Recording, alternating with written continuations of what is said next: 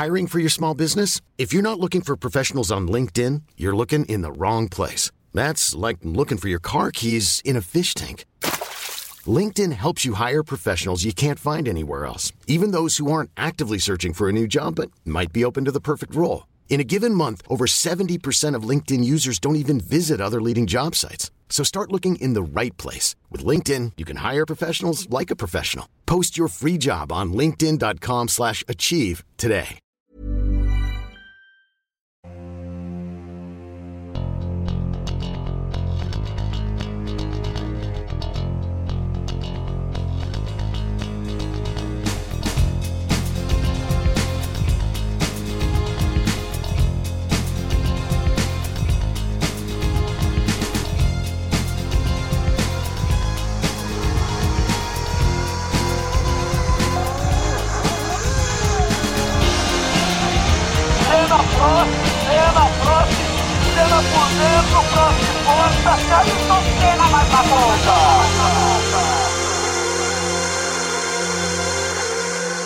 Hello again, everybody, and thanks for joining us for another Motorsport Magazine podcast. And this month's is a cracker.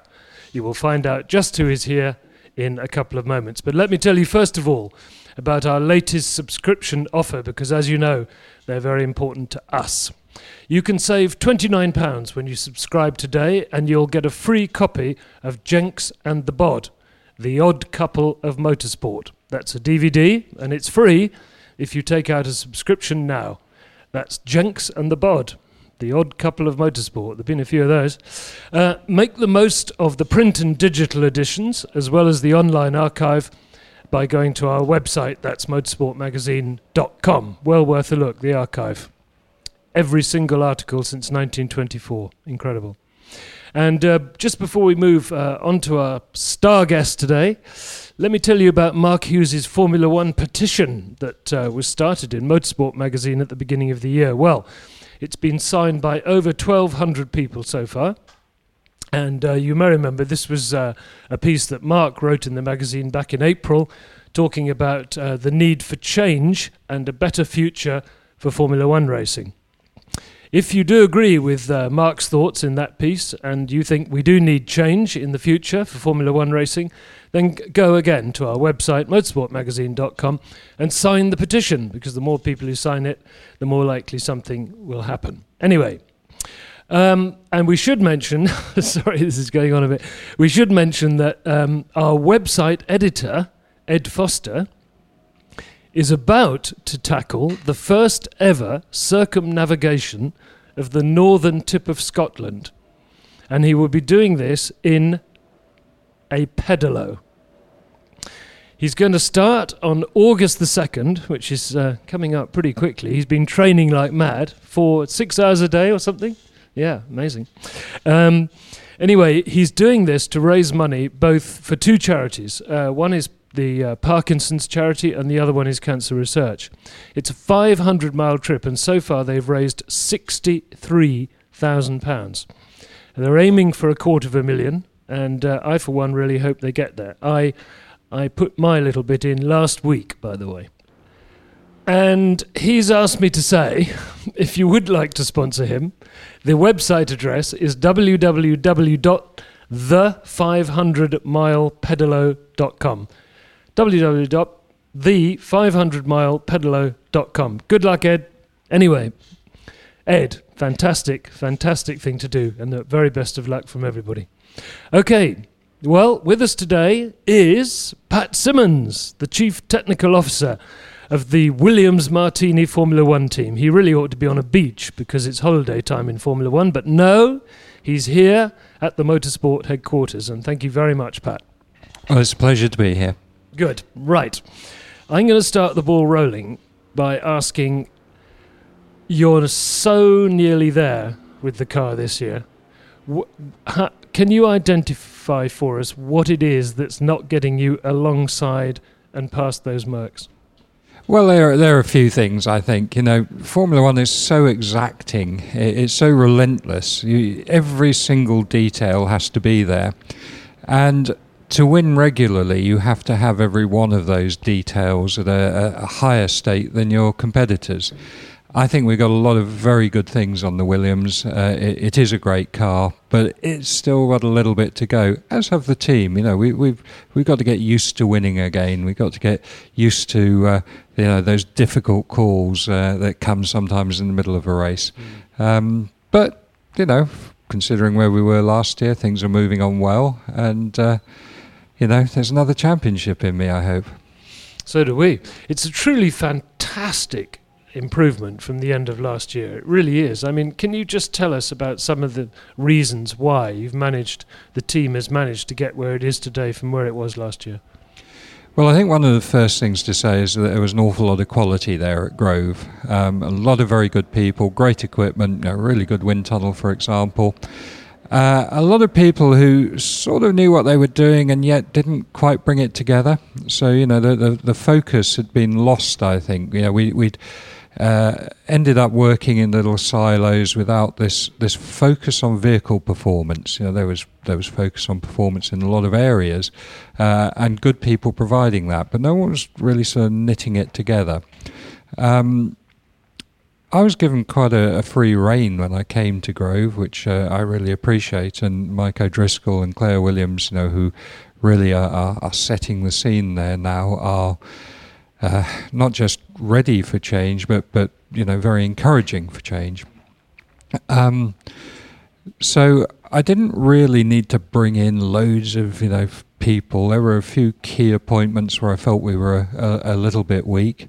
But now we're starting to get people working together and a better communication, a more focused common goal, and a lot of emphasis on process, so that we really look at everything we do, and it's paying off. Sure is. I should have mentioned that Nigel Roebuck is here, our editor-in-chief, and Nigel, I know that you're going to be celebrating the return of Williams, because we all love the team, don't we? Yeah, I mean, I've been celebrating the return of Williams. I mean, I confess that there were several years when I began to think, well, is it ever really going to come back? Because so many people were convinced that, well, that's it. Williams' great days have gone, and there were sort of flashes like, I'm into this day. I remain bemused that Pastor Maldonado drove a perfect race. Barcelona in 2012. I mean, I remember talking to Alonso about that, and he said Domenicali was on the radio the whole time because Fernando was saying, well, I can't catch him, and Domenicali was saying, don't worry, it's Maldonado. Famous last words. But I mean that day, I mean, fair dues. I mean, Maldonado was on the front row, and that was the quickest car in that race. But it was when that didn't really then come to anything afterwards. Then you sort of thought, oh well, I thought that maybe was the beginning of the the resurrection, but perhaps it wasn't. So now it's face it, Williams has always been everybody's favourite team in the press room. So of course everybody's thrilled. Simon Aaron is here too. Simon, you'll have some questions for Pat, I know. Yeah, one of the things that's interested me this year, Pat, Valtteri Bottas has had a stellar reputation since he won the GP3 title, and we know that he was very highly regarded by Williams from the moment he started testing from. But it seems to me that in the last few races, we've really begun to see the kind of, his potential sort of materialise. I mean, how have you assessed his progress? Yeah, I think you're right. We have seen a lot more of that promise actually realised recently. But don't you think we often see that with racing drivers, in fact with sportsmen in general? Because I think that so much of being a good sportsman is to do with self-esteem and self-belief. And time again, we've seen drivers who trundle along and then suddenly they win a race and then they can't stop winning races. And I'm sure it's because they get this fantastic self-belief. Now, with Valtteri, great guy, and when I first joined the team and saw him racing last year, I thought, the guy has got the potential. I can see what they're talking about. But It was his rookie year in a very, very difficult car, a car that was very inconsistent and a car that was hard to understand. And with a team leader who, well, actually you could use the same adjectives, I suppose. But, you know, it was very difficult for Valtteri to move forward in those sort of situations. I think this year what we've done is we've given him a much more stable team, we've given him a much more stable car. And now we're starting to see what he can really do. He's a really nice guy. He's a good team player. He's a very fast driver. He's very good in those tricky conditions, you know, which I think differentiate the good from the mediocre. And he's bloody intelligent with a good work ethic, you know, and those things, they always come together to produce a driver that people will remember. That's high praise, Pat, because you've worked with the best. I mean, absolutely the best. Yeah, and Valtteri reminds me of them. You know, he really does. If you had the chance, tricky one this, but if Alonso became available... Well, he probably is available. Yeah, I've got the highest regard for Fernando as a driver. He really is special. But it needs everything around him. And Williams, you know, we've had a huge improvement, but we've still got a way to go. And I'd like to carry on the way we are.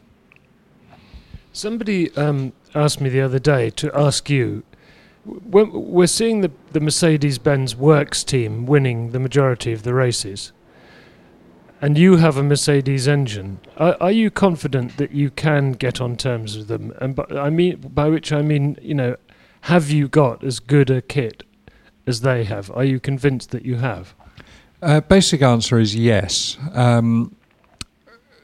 We have a contract, and of course the rules are such that, you know, the hardware has to be the same in all the cars anyway. It's the homologated hardware with very, very minor differences allowed from chassis to chassis. Our contract obviously allows them to be a step ahead, you know, and I think that's only natural. They're not going to wait until they've got enough bits and pieces and calibrations done to run every car. And I don't find that a big problem. I'm very, very happy with, obviously the product. There's no doubt it's the best power unit on the grid, but also the way we're working with Mercedes. They're a great bunch to work with. They really are, and they push hard, and they push hard for us. You ever have nightmares about you could have gone into 2014 still with the Renault? Well, I guess we wouldn't have achieved what we have achieved. Yeah, there's no doubt about it, you know, particularly with what we would have lost in that early season testing and everything. But I'd like to think that the sort of Williams revival is a little bit more than just the engine. You know, last year we had the same engine as the world champions and we finished 9th.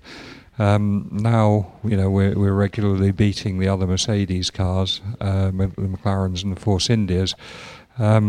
So it's a bit of everything, but of course I'm happy with Mercedes. It really is it's a great partnership. I think one of the most impressive aspects of this season, before the start of the year, I had countless friends saying to me, "Oh, only 3 cars will finish in Australia, only 4 cars will finish in Australia." And I said, "No, you're dealing with some of the greatest intellectual firepower here. Yeah, by the time we get to Australia, those cars, to more or less a degree, will work, and the reliability generally, with all the new technology, I think has been pretty good." I mean, how difficult has it been over the winter? Well, I know there's been a 3-year development program with engines, but to make them as reliable as they have been? It's been massively difficult, not just over the winter. You know, even now we're learning so much about these power units. There's so many different things. There's so many different aspects. Yeah, we're running them on the edge, and that's what you do in racing. I agree with you. It's been hugely impressive. During the winter testing, I was really doubting what Australia would be like, and in typical Formula One style, you know, at the last minute it all comes together, and Red Bull pops up on the front row. And it's amazing, isn't it? Because it seems to me, I mean, there are so many things wrong in the sort of world of Formula One at the moment, and all the complaints and about the noise and all the rest, but it seems to me the one thing there's absolutely nothing wrong with is the actual product itself. I reckon, I mean, to me, the racing's been better this year than it has been for a long time. Couldn't agree more, Nigel. I mean, it's. I think it just shows where we are in Formula One, that we've got a group of people talking about what can we do to improve the racing. Well, actually, that's not where our focus should be. The racing is pretty damn good, and I agree. This year, probably better than it's been in many years. There are lots of other things we need to look at. People aren't watching us because we're not promoting our sport. But the actual sport itself is really not bad at all. And it's not just that. I mean, I know Nigel mentioned the noise there, and there have been lots of complaints about it. And I can kind of understand that because, I mean, I attended, during the V8 era, I attended all but probably 6 Grand Prix. Nigel was at probably 60% of them or whatever. To us, every fortnight, that V8 noise was just part of our working life. And I can understand that to somebody coming in once a year or once every other year, that was, that big, shrill noise was part of the attraction. But looking at the current cars on track, just on their own, they have fantastic presence. Just because, I mean, with all the talk and they're lively, they move around. I think just to watch, all right, they're not as noisy, but I think it's just as the spectacle, I think, is absolutely there. Yeah, I agree. It is nice to have all that talk and slightly harder tyres we've got this year and everything. The cars do move around, and that is great. Yeah, the noise is quite an emotive thing. I personally don't think they sound bad. No, I don't. Yeah, the V8s screamed, but, crikey, when the V8s came along, everyone said, the V12s, remember those? Yeah, sure, well, let's move on. I think they sound great, actually. I think they sound really grunty and powerful. I like the sound of them. And I never liked the sound of the V8s because it was just an anonymous scream to me. They all sounded exactly the same. It's the fact that they all sounded the same, whereas 20 years, 30 years previously, you could actually tell what was going past because of the different... You could tell a Ferrari from a Matra, from an Alfa, from a Cosworth. Yeah, absolutely.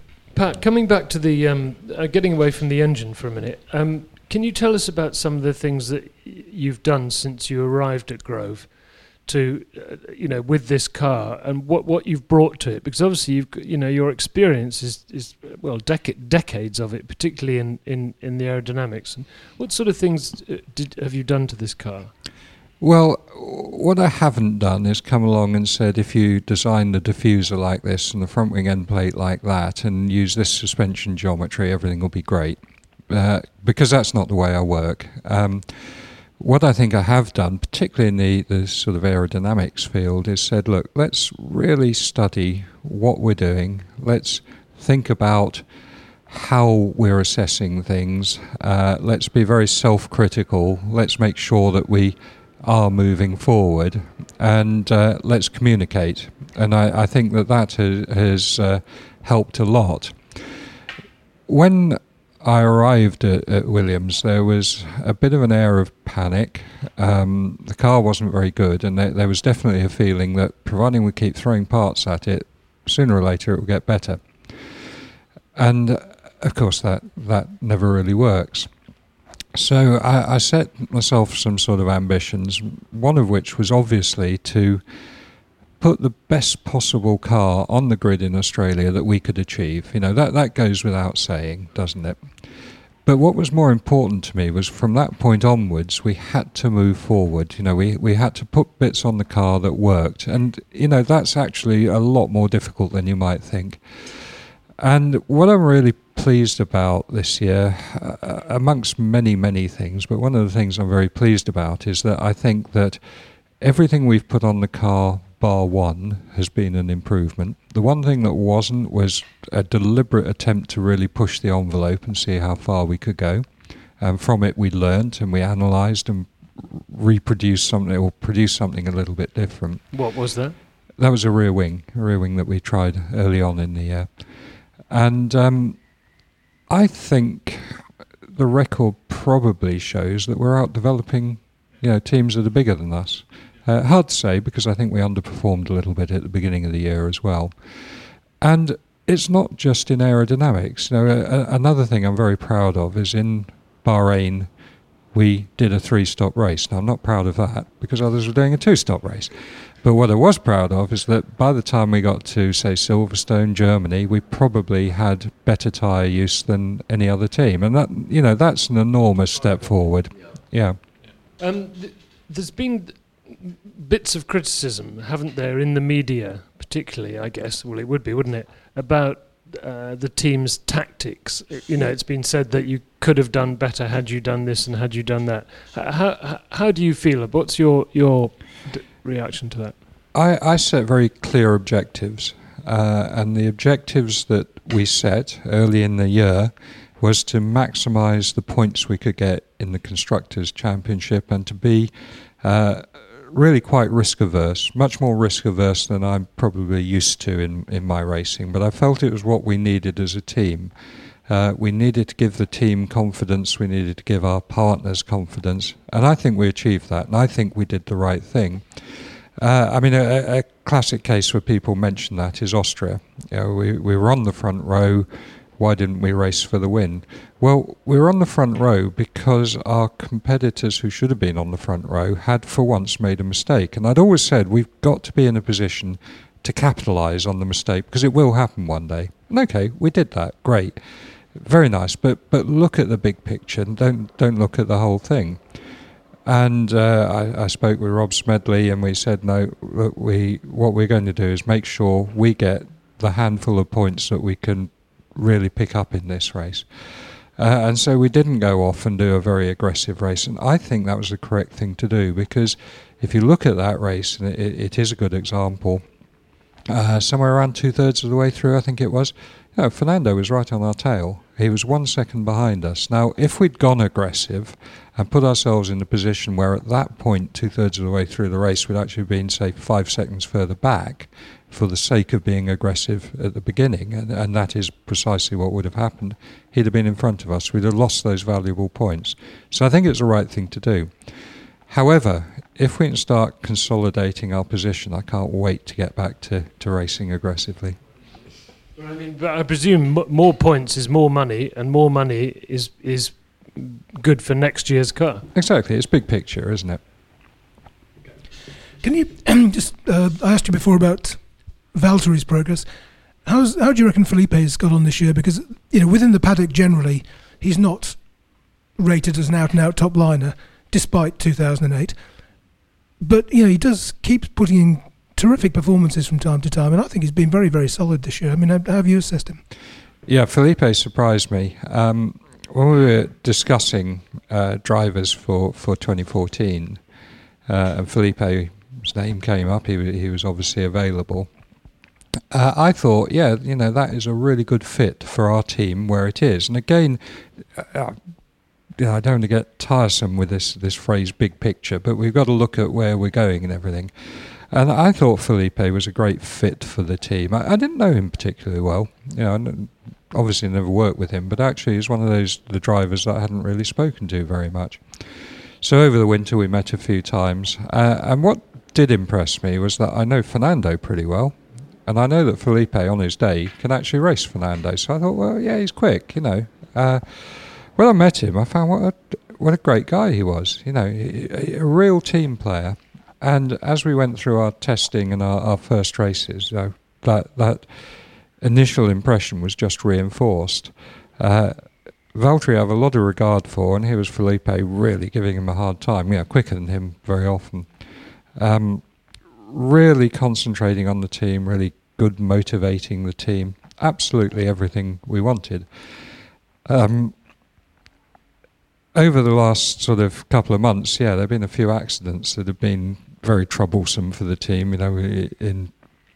We just come back from Hungary where Felipe had to run with a floor that was one spec back because we'd simply run out. We just couldn't make enough parts to cover all the accidents, and that's been a bit of a blow for the team. But actually, Felipe's, he really is, he's the perfect fit for where the team is at the moment, and he's a great role model for our other driver. So, what more could we want? I have to say also, I think that little bit of avoidance he did at Silverstone on the first lap, Kimi owes him a pint or two for that one. Yeah, I mean, I thought he's just that could have been horrible. Absolutely. And I thought he did a brilliant job to get out of it. It was an extraordinary piece of driving, Yeah. wasn't it? And it looks so simple and straightforward when you see in replays. But given then the lack you of think, time, the look speed he's what's doing, and everything involved, else. and Yeah. the speed involved. Yeah. Oh yeah, no. When I say the accidents have cost us, that one. Wow, I don't know how he did it. I suspect he doesn't either. Yes, exactly. Can we talk about the Frick suspension? And Yep. Particularly, I wanted to ask you about this because I hope I'm not wrong here, but you've been through the mass damper. Also at Hockenheim. Yeah, that's true. Yeah, and so about things being fantastically clever, and then suddenly they're not wanted anymore. What's your view of this mid-season sort of? Well, I don't know. You can be cynical and say it is sort of surprising how these things always come up before the summer break, and so there's something to talk about. Well, it's the Michelin syndrome, isn't it? Yeah, exactly. Michelin, the tuned mass damper. But actually, this one's been a bit of a damp squib, hasn't it? Charlie decided that he didn't regard the systems as legal. Everyone said, "Oh, yeah, okay. Well, let's take them off." And 2 weeks later, we've almost forgotten about it, haven't we? But if that is the case, though, I don't quite. I mean, what can you explain? What was it doing for the car that isn't being done for the car now? Basically, it was increasing the front ride height at high speed, so that at low speed we could have it set lower. That was what it was all about. Interestingly, it was something that we developed at Renault, and I think we were the first to use it in winter 2008. Was I think the first time we tested it. It's grown in sophistication since then. On some of the cars, some of the cars actually run a very similar system to the old Renault system, and naturally it gave an advantage. You wouldn't have it otherwise, but it was a limited advantage. I think that with the current rules, the cars are not quite as height sensitive as they used to be, so that a little bit of that advantage was eroded, and I don't think it's really changed the status quo much, has it? Doesn't appear to, does it? No, in Germany we were certainly a lot closer to Mercedes, and I wondered then whether had their system been that much better than ours or something. But then in Hungary, things have turned round again. Yeah, the only confusing thing to me is really why. I mean, they've been around a while. Why, in the middle of a season, they suddenly become a matter of debate? And now, actually, I think that's quite an interesting question, because I used to sort of pride myself on being able to anticipate where the rules were going, how people were reacting.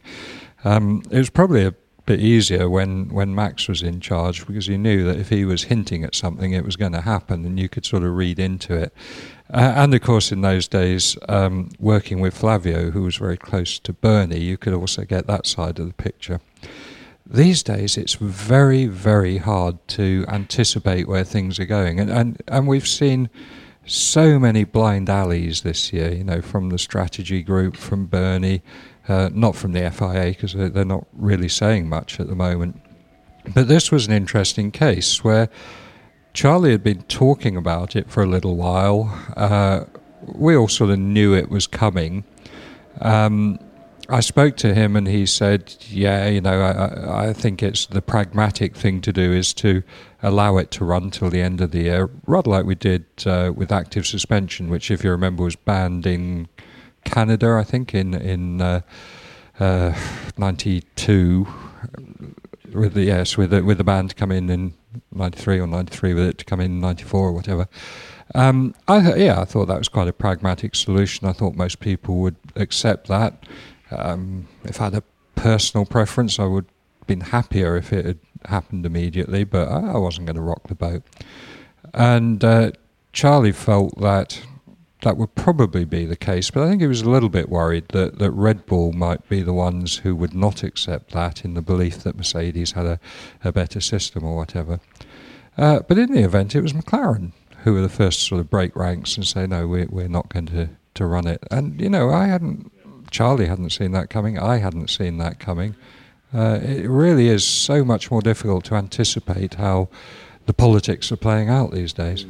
Seems to be a deafening silence from the FIA. And There is at the moment. I think we've all lived through many years of Max, who was the exact opposite. You know, he was the guy who was driving the rule changes, and I have to say, you know, most of them to good effect. A lot of the good things, particularly in the sort of cost saving and what have you, a lot of them come from Max.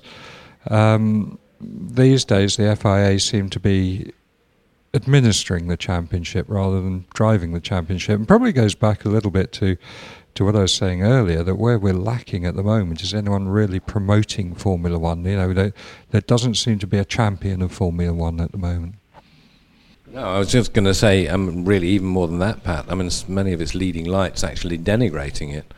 That's been the hardest thing for me to. Yeah, absolutely. I mean, this is what I referred to in an FIA press conference earlier this year as the sort of Gerald Ratner effect. Yes, well, absolutely right. Yeah. You know, okay, UK people know that, but Gerald Ratner was a guy who described his. He owned a jewellery chain, and he described his products as crap. Yes, that's right. At a shareholders meeting, I think it was, and it led to the end of his company. Yeah. Actually, maybe some of the younger people in the UK won't remember that, but I just got that feeling that's what we're doing at the moment. We've got a good product, but we keep running it down. But, you know, when you have Montezemolo sort of coming out with this stuff about it, he feels it's his duty to save Formula One. I mean, I don't really understand what he's talking about, unless it's getting rid of absurdities like double points and, you know, and that sort of thing. I think he's got a bigger duty to save Ferrari. Well, you'd think that would be the first thing, wouldn't you? Yes. Yeah, well, actually, that's rather a good point, isn't it? Who should be promoting Formula One, you know, and who should be making the rules? And is it correct for the teams to be as involved as they are? You know, have they got too much of a vested interest? You know, are the lunatics running the asylum? Well, yeah, I mean, if you look at other sports, it isn't the case. I mean, take football, for example. It's not run by the teams, is it? It's not. And look how successful the Premier League is. You know, why can't we do that? Yeah, you know, you're right. It's all about promotion, isn't it? But I think what amazes me about it all is that this wretched strategy group. This double points gets blithely sort of waved through. And now, you know, Toto Wolff is saying, "Oh, it's terrible. We must get rid of it because it could be a disaster if the championship finishes that way if it comes into play at the last race." It might give it to Ricciardo. Yeah. Well, but what it makes me think is, have these people any clue about the fans of this sport and what they like or what they don't like? Because I haven't come across a single colleague, friend, acquaintance, whatever, who is other than recoiled at the thought of double points and what a sham it is. Yeah, well, again, you see, this is our sort of lack of professionalism of not doing our market research. You know, if you run a business, you've got to know what your customer wants, and we're not doing enough of that. I think FOTA did some work in that direction, but well, they did. I mean, in fact, in many ways, I mean, that's where DRS came from, wasn't it? Because I think when Martin Whitmarsh was running that fans forum thing, there was this overwhelming desire to see more overtaking, and DRS came in on the back of that. But wasn't it great in Budapest last Sunday to see overtake? I mean, there was lots of overtaking, and it's a challenging track. It's always difficult to overtake there, but it was having to be done strategically. Drivers actually having to work bloody hard. To find the space to, and it was great to watch. And DRS didn't really mean DRS a thing. I think there's been a bit of a mindset change. I don't know why, but you know, everyone said, well, the cars can't overtake. It's all to do with aerodynamics.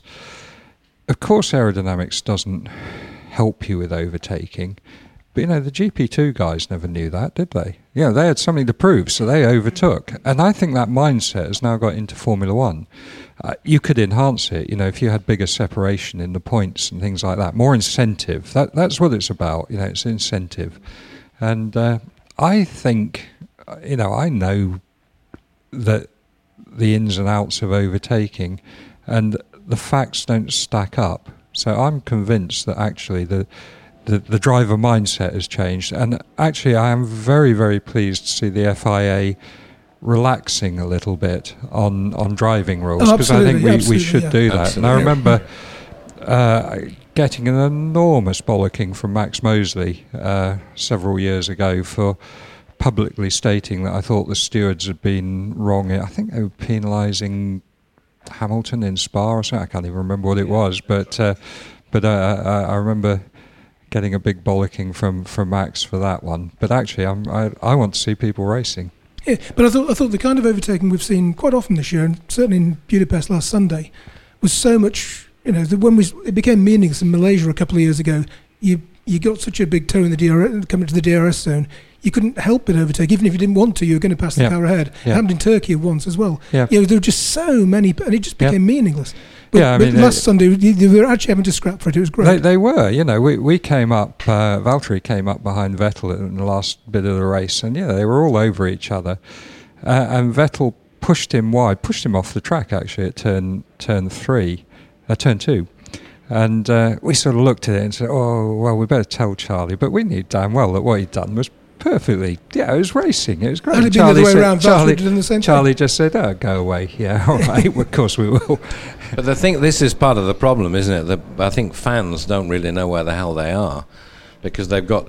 And when we went through all the years of Senna and Schumacher, when fundamentally a driver could get away with anything and was never punished, and then it went to the other extreme, and now we're going back from that, but still people are thinking, well, what's... But not just the fans, in the teams, we're still not quite sure what the boundaries lie. But I'm not complaining. I like to see it. I agree, it's definitely the right way to go. But I mean, for example, in Hockenheim, when Sutil spun at the last corner and finished up in the middle of the road, I mean, geez, did any of us think there would not be a safety car then? I just assumed there would be. And more to the point, so did Mercedes, and that was why Lewis, came in earlier than he otherwise would have done for his last stop. So it's difficult to know what the mindset should be. I mean, for the last, 10 years, a car finishes up in the middle of the road with a dead engine, you just automatically think, safety car. Yep. And it didn't happen. Yep. Pat, can we ask you a little bit about some of the other things that are going on? For example, the standing start. Instead of if that had happened in Hungary, half the track was wet and half the track was dry, so that wouldn't have worked, would it? What's your view on this? It can work, of course it can. It's a question of, is it better than what we've got at the moment? I'm pretty open on it. A lot of these rules, what matters to me is that the rules are the same for everyone. I hate it if someone's bringing in rules where they think they're advantaging someone. I'm not a great fan of it because I think it just adds a bit of a delay. I'm an old guy, but I know that the younger people want sharp, punchy events, whether it be a race or whatever. And the idea of even sitting around on the grid for 10 minutes, I don't think is terribly appealing. So for that reason, I'd like to see the races a bit shorter, a bit more action in them, and I particularly don't think that a standing start after the safety car adds to that. I think it goes the wrong way. But if it happens, it's not a big deal either. Well, for what it's worth, I see this morning, the reports from Germany yesterday that Bernie is now saying, no, it won't happen. Standing restarts. Okay. We'll see. If the quote's right, you can reckon the sentiment will be right and it won't happen, but it doesn't mean that tomorrow he can't change his mind. Well, again. no, absolutely. As always, Nigel is on the button with the latest news, isn't he? Yes, it's a scoop from Mr. Roebuck. No. From one of his German contacts. No. Not a scoop at all. Just pleased me when I saw it. Can I ask something about downforce, Pat? Because we're seeing Vettel. We're not the Vettel we see this year is not the man we saw last year. Apparently, superficially. Okay. What's your view of the lack of the rear diffuser? Would it have made that much of a huge difference to a driving style, and would it be that difficult to adapt? Is that what we're seeing or not? That's a lot of questions. Yes, I think that it does make a huge difference. And I think it's quite interesting because I think when we had the first blown diffusers and let's not forget Red Bull were way ahead of the rest of us on utilising that. When it first came along, I think actually Mark Webber got on top of the change in driving style quicker than Sebastian did. And I, 2010, I guess it was, I was sort of watching round the track at Silverstone and noticed, just how differently he was driving, different lines, getting on the power earlier by taking a different line, etc. I thought, yeah, he's figured this out. But of course, then the blown diffusers moved on, so we were blowing them, on the overrun, all this sort of stuff. And I think Sebastian actually then totally just understood how to drive the car, and it gave him an advantage that I think most of the others, if not all of the others, hadn't really got. And so, of course, a little bit of that has gone. But, guys don't learn to drive overnight. They don't forget how to drive overnight. He's having a bad season. He's got a teammate who's giving him a hard time. But don't write him off. He's a damn good driver and he's an intelligent guy, and he'll come back. Certainly not writing him off. Anyway, thanks. We've had a record number of questions, by the way. We've had 13 pages of A4 of questions. So I'm going to ask some of them. This one comes from Frank Lamy, and he wants to know, Pat, would reducing the wheelbase and widening the car be a way of reducing downforce? He's obviously a fan of getting rid of some of the downforce. No, it wouldn't, unfortunately. The wheelbase doesn't have a huge effect. Reducing it, the front wheel wake is a very important part of the aerodynamics, all the dirty air coming off the front wheels, and you do want to keep that away from the rear of the car. So I suppose a reduction in wheelbase would probably make that wake more, impinge on the rear of the car more, and therefore it wouldn't be good. But widening the track actually would do the opposite, because you're getting the wheels out of the way. We reduced the width of the cars from, I think, 2.3 metres from 2 metres to 1.8 metres some years ago, and that had quite a significant effect on reduction of aerodynamics. There's your question answered. And this one comes from Davin Robert Sturdivant. He wants to know how often, if ever, do you see design elements of the cars that you've designed in the past on cars today? Do you ever... On competitors' cars, on Formula One cars? Reasonably often. It's always it's always something you feel quite proud of when you see someone else copying ideas that you've originated. Going right back to our sort of Tolman Batmobile of 1983 onwards. You mentioned Flavio Briatore a couple of minutes ago, and something else we've heard is that he's going to make a return to the Formula One paddock. How do you personally feel about the prospect of that? Well, I think this is an idea that Bernie has had, that he mentioned to the team principals on Sunday in Hungary. And I think I don't know all the details of it yet, but I understand that the idea is he wants someone like Flavio to look at what's wrong with Formula One.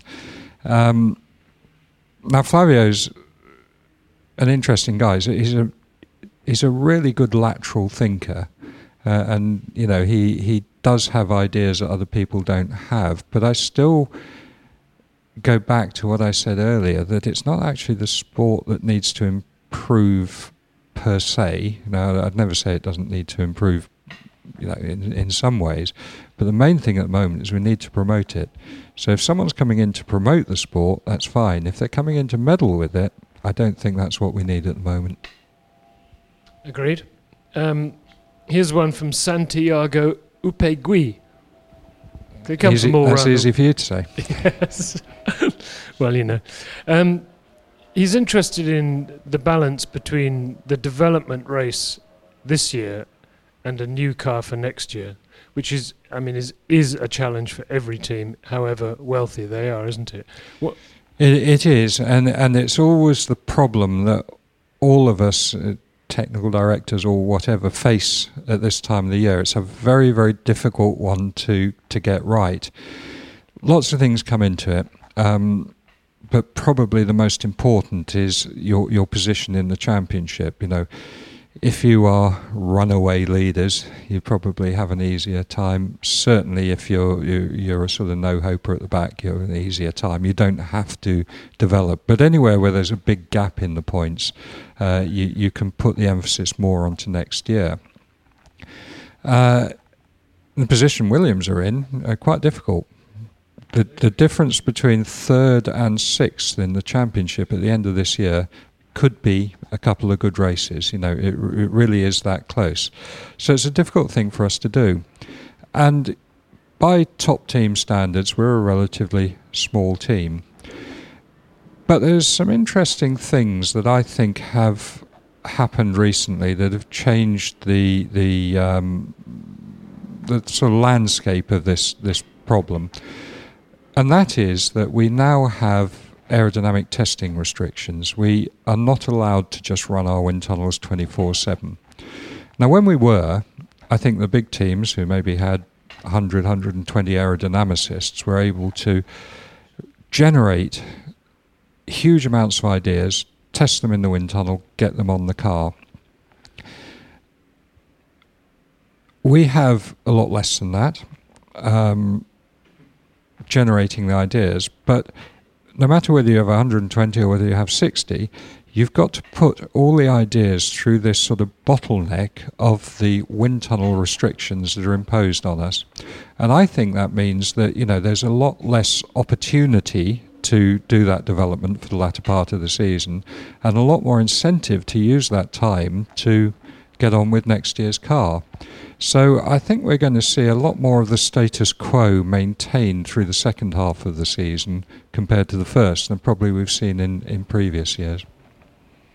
It's a good cost-cutting measure there, isn't it? Absolutely. It's that really is the seed from which everything comes from. So it's not just the cost of your guys and your wind tunnel and everything, it's the cost of the parts that you then make. So, if you come up with a new front wing and they're not cheap items and you throw away all the old ones, that's a very direct cost. Okay, Pat, this one comes from Phil Ward. He wants to know what your view of low-profile tyres is, that we saw them in a test session at Silverstone. What are your thoughts on that? I quite favour them. I think, our tyres in Formula One look very old-fashioned, don't they? And I think, we should keep up that sort of appearance in line with the more modern thinking. They are going to be an enormous headache when they do come along. We get away with murder with our high-profile tyres at the moment. We have suspension geometry, for example, that you would never do if you really had to look after the tyre, and we rely on the flexibility of the tyre to take some of the bad parts out of it. So a lot more work for all of us. Totally new thinking about the aerodynamics, because the rotating exposed tyre is a key element in the aerodynamics of an open wheel car. So yeah, I favour it, but I don't underestimate the enormous amount of work that it will take. And I guess that means that if it's going to be made part of the rules, you need a lot of notice. Yeah, absolutely. The current tyre contract expires at the end of 2016, so I think there's a reasonable chance that the low-profile tyres might come in for 2017, which is fine. But we've already said to the FIA, if that is the case, we need wind tunnel tyres available beginning of 2015, because that's how long we'll have to start thinking about it. Here's a weird one. It comes from Bill Sullivan in Nashville, Tennessee. He wants to know, Pat, you don't have to answer it, which would be more valuable to the Williams team in 2015? Would it be Fernando Alonso with a retainer paid by Santander, or would it be about 25 million euros in cash? I'll be happy to answer that, and I'll answer it at the end of 2015. Interesting question. So a free Fernando or 25 million? I think a lot of Fernando, but I said earlier that the team is building. Are we ready for Fernando at this stage? Have we already got the next Fernando? I'm not sure. 25 million sounds pretty attractive. Can we have pounds instead of euros? Well, I mean, the more points you get, the more pounds you're going to get, aren't you? So I guess okay. Anyway, good answer. Should have been a diplomat, Pat. Bob Gagan wants to know, quite a very simple question, this. Are you having fun? Because he reckons you might be, having come back, built the team up to be what looks like a great team again. Are you enjoying it? Absolutely. Really, Williams is a fabulous place to work. It's a sort of family team. It's strange, because we're the only team that's a publicly listed company, and yet it's a totally family team. It's a great place to work. I work with great people, and I'm enjoying myself more than I have done for many, many years. Sorry, go on. I was only going to say, I remember at one point, Pat, you were sort of in two minds about whether you could ever go back on the road full time or not, but you have, and it's obviously that's right, suiting you very well. A little while ago, I had a life plan, but it didn't last long. But no, I'm very pleased. It's difficult to do every race, and particularly where we are at Williams, that's not something I intend to do. Really, it's back at the factory where we've got to concentrate on the performance is the more important bit. But, racing is the end that everything else is a means to, so you can't lose sight of it. And I think got quite a nice compromise at the moment. I sort of go to one race in 3 or something, and that way you keep in touch, but you're still back at the factory doing what needs to be done there. Do you think you guys can ever really walk away from it, though? I mean, I'm thinking of Ross Brawn. I know you don't know the answer to this, but do you think he'll come back? I mean, can you ever really get it out of your system? I think you can probably only get it out of your system if you find a replacement. And the trouble is, a lot of people are in Formula One. Ross actually isn't one of them, but a lot of people in Formula One are very single-minded. And it tends to take over your life, at the expense of your hobbies and your friends and, unfortunately, your family as well sometimes. Ross, has his passion for fishing. I think maybe Adrian's finding his passion for sailing or something like that, as Patrick Head does indeed. So I think if you've got something to replace it, yes, you can walk away from it. You can maybe crawl slightly in one direction. But yeah, it's difficult when you've lived so many years absolutely, in this almost false world of Formula One. I think it must be very difficult to turn it off. Patrick, I mean, Patrick did it sort of gradually, didn't he? But I must say, the last time I saw him a few months ago, he really does seem to have. I mean, he's obviously still keeps an eye on it. Obviously, you don't see the emails he sends me every week. Oh, really? Okay. No, I'm past all that. Yeah. No, I had lunch with Patrick last week actually, and we keep in touch a lot, and he still gives me very sage advice. Yeah.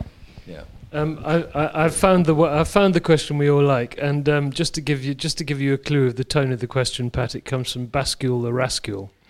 Motorsport appeals to all sorts of people, after all. The question is, do you fancy a new job? Yours, Marco Mattiacci. Who's Marco Mattiacci? Oh, yes. Well, I don't know. I'm a bit old to learn Italian now, aren't I? Oh, okay. We've got that recorded, Pat. There isn't a question from Ed Foster asking whether Pat knows how to set up a pedalo, is there? I'd be really surprised if there isn't. Bit late with a few days to go. I shouldn't think, but you've never designed a pedalo, Pat. I don't think I have. But you're going to be on that's something one I could do. Yeah. Yes, and you'll probably be on one next week, I expect. Anyway, okay. There's a question here, Pat, about the combination of the driver and the car, and I'll try not to make this question too long. It comes from Jens P, but it is quite interesting. When we see the problems Kimi Raikkonen appears to have with this year's Ferrari compared to Alonso, Jens P is saying, has the car at all times got to be exactly what the driver wants, or should and does the team get the driver to adapt to the car? I'm simplifying the question. Are you sure it's from Jens P and not Jenson? Perhaps we'll come to that in a minute. It's a little bit of both.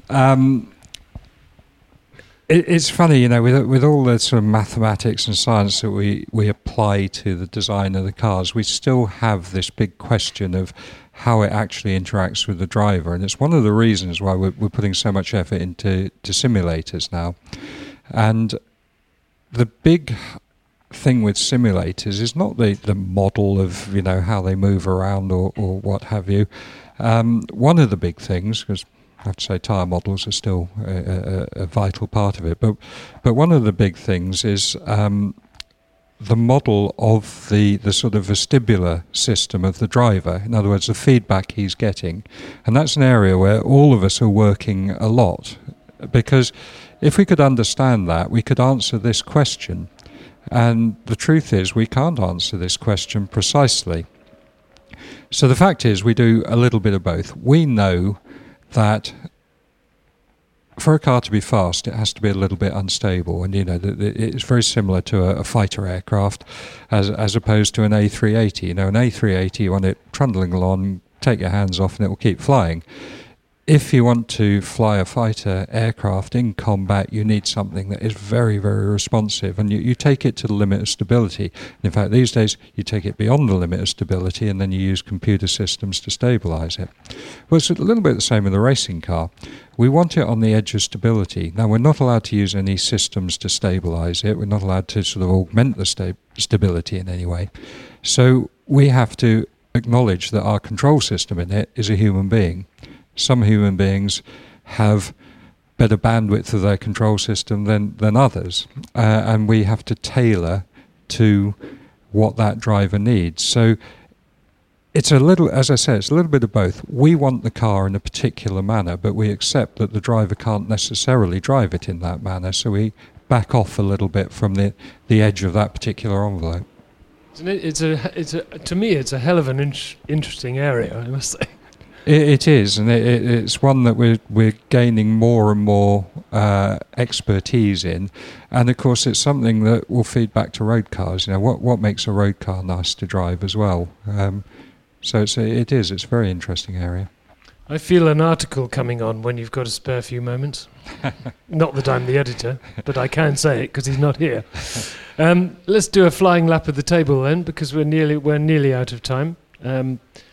Nigel, give us a penetrating question or comment. We should give him a little more warning, Rob. I'm just trying to think of something we haven't talked about this morning already. Well, we'll move on. We'll move on to Simon. I'll come back to me. Yes. I wish you'd give me a little bit more warning about that, Rob, because I wasn't expecting that. I'm answering them off the cuff. That's fine. That's fine. We'll come back to me. Maybe Pat could ask us a question.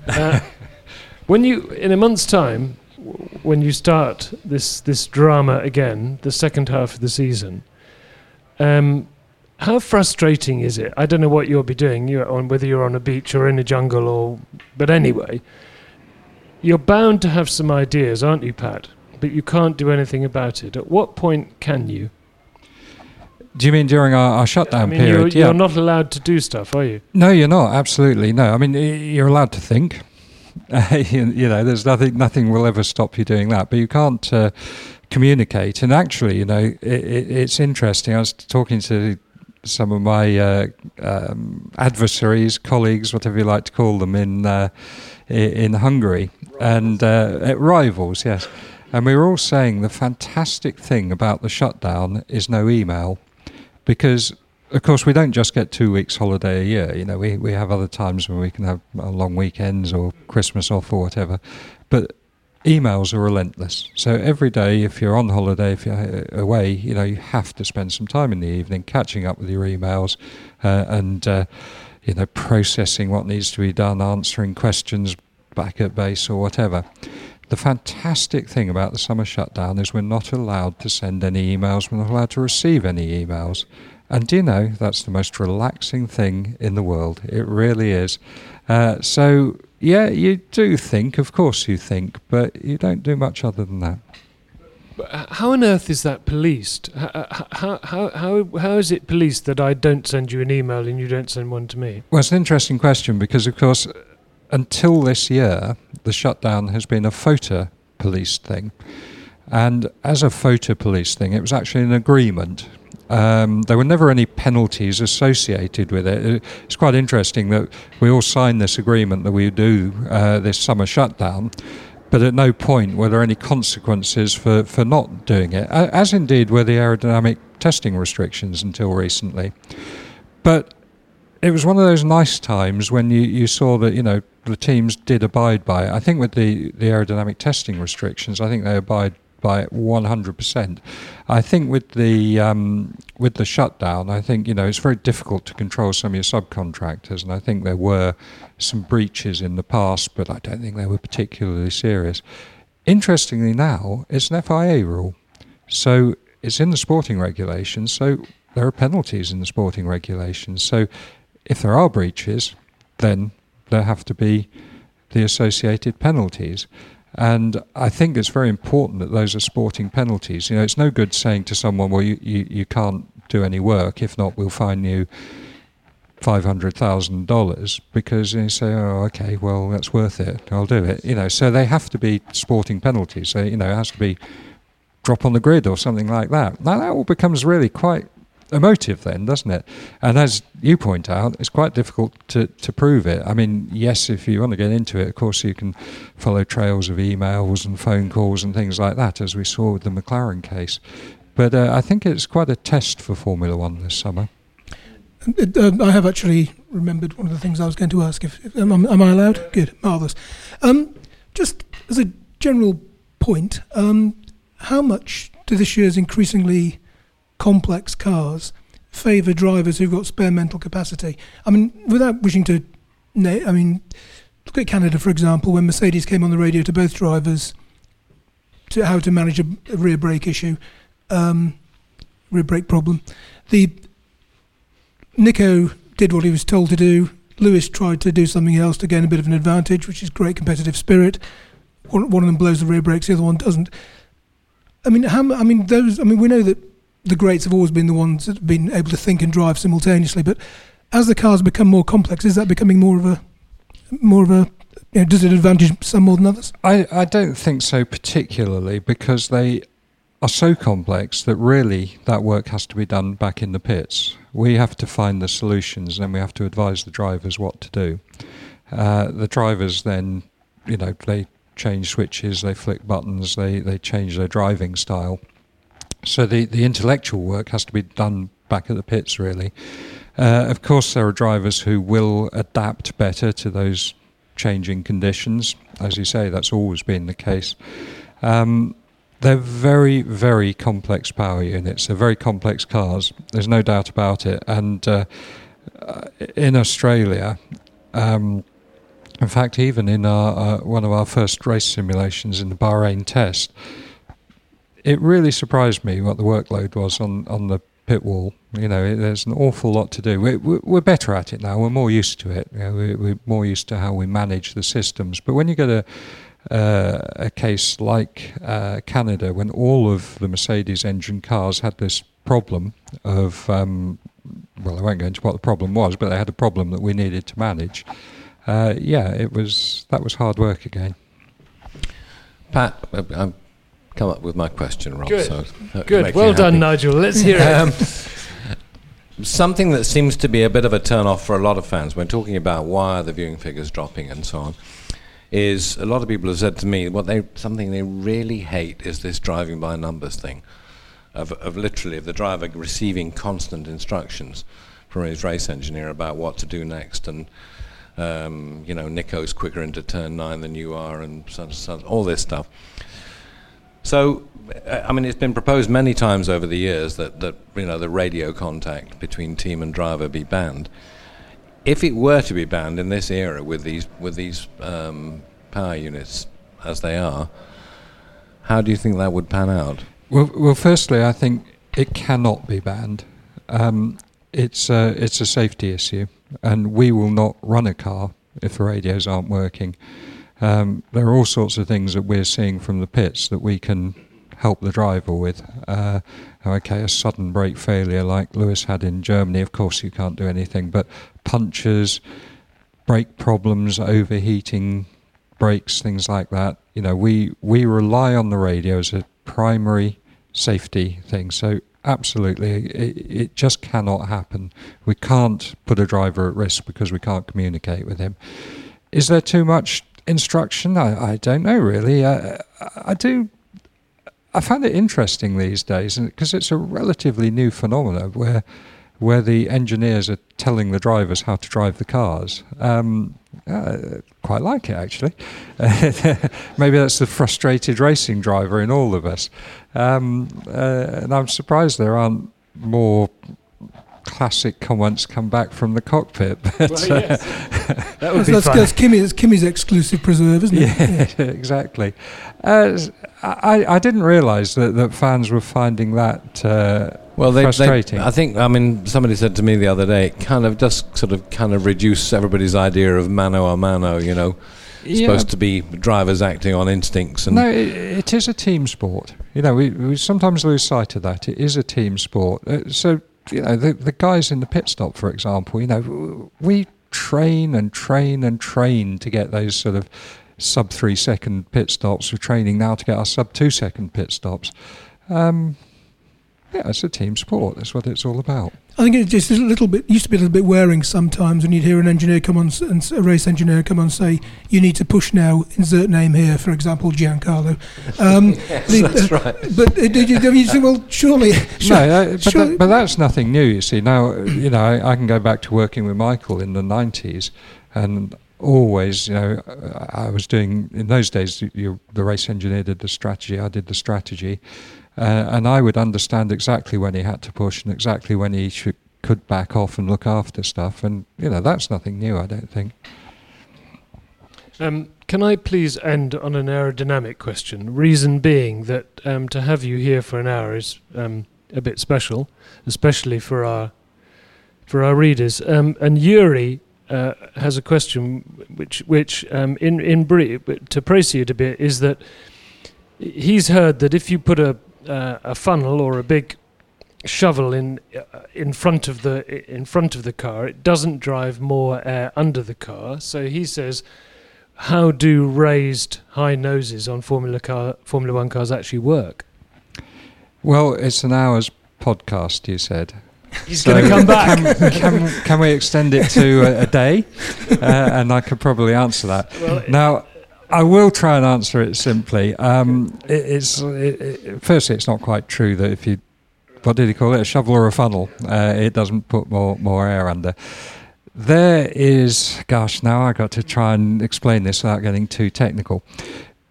Aerodynamics on a Formula One car is all about control of vortices. Now, vortices are spinning columns of air that come off surfaces on a car.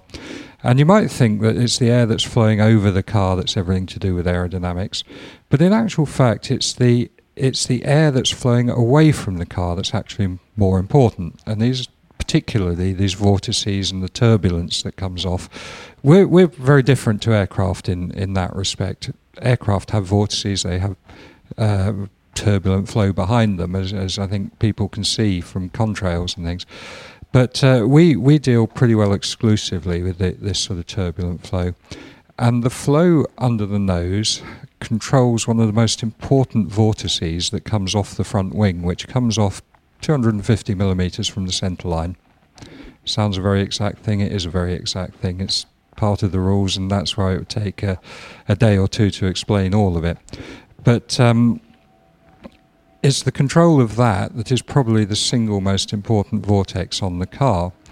Now, next year, we've had a little tidy up of the rules for the nose, and it really seems like a tidy up because some of them were pretty ugly and we wanted to, just be a little bit more prescriptive.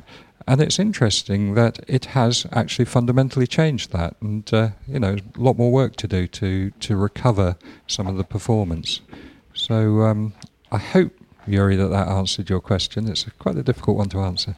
Well, I think it's a great question, because I think a lot of people do look at the high noses and they don't like them, and B, they do think, well, how does this work? So anyway, I thought it's good to end on a difficult question. Why not? It's good, and maybe you'll come back at the end of the year and tell us a bit more about it.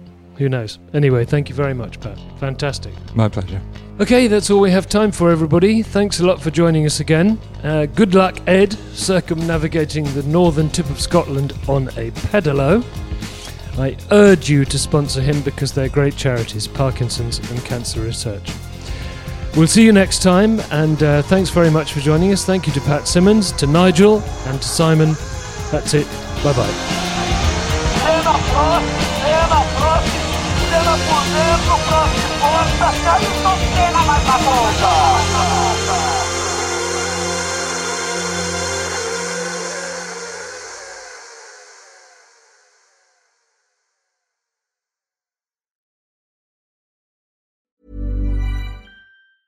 Ever catch yourself eating the same flavorless dinner 3 days in a row? Dreaming of something better? Well, HelloFresh is your guilt-free dream come true, baby. It's me, Keke Palmer. Let's wake up those taste buds with hot, juicy pecan-crusted chicken or garlic butter shrimp scampi. Hello Fresh. Stop dreaming of all the delicious possibilities and dig in at HelloFresh.com. Let's get this dinner party started.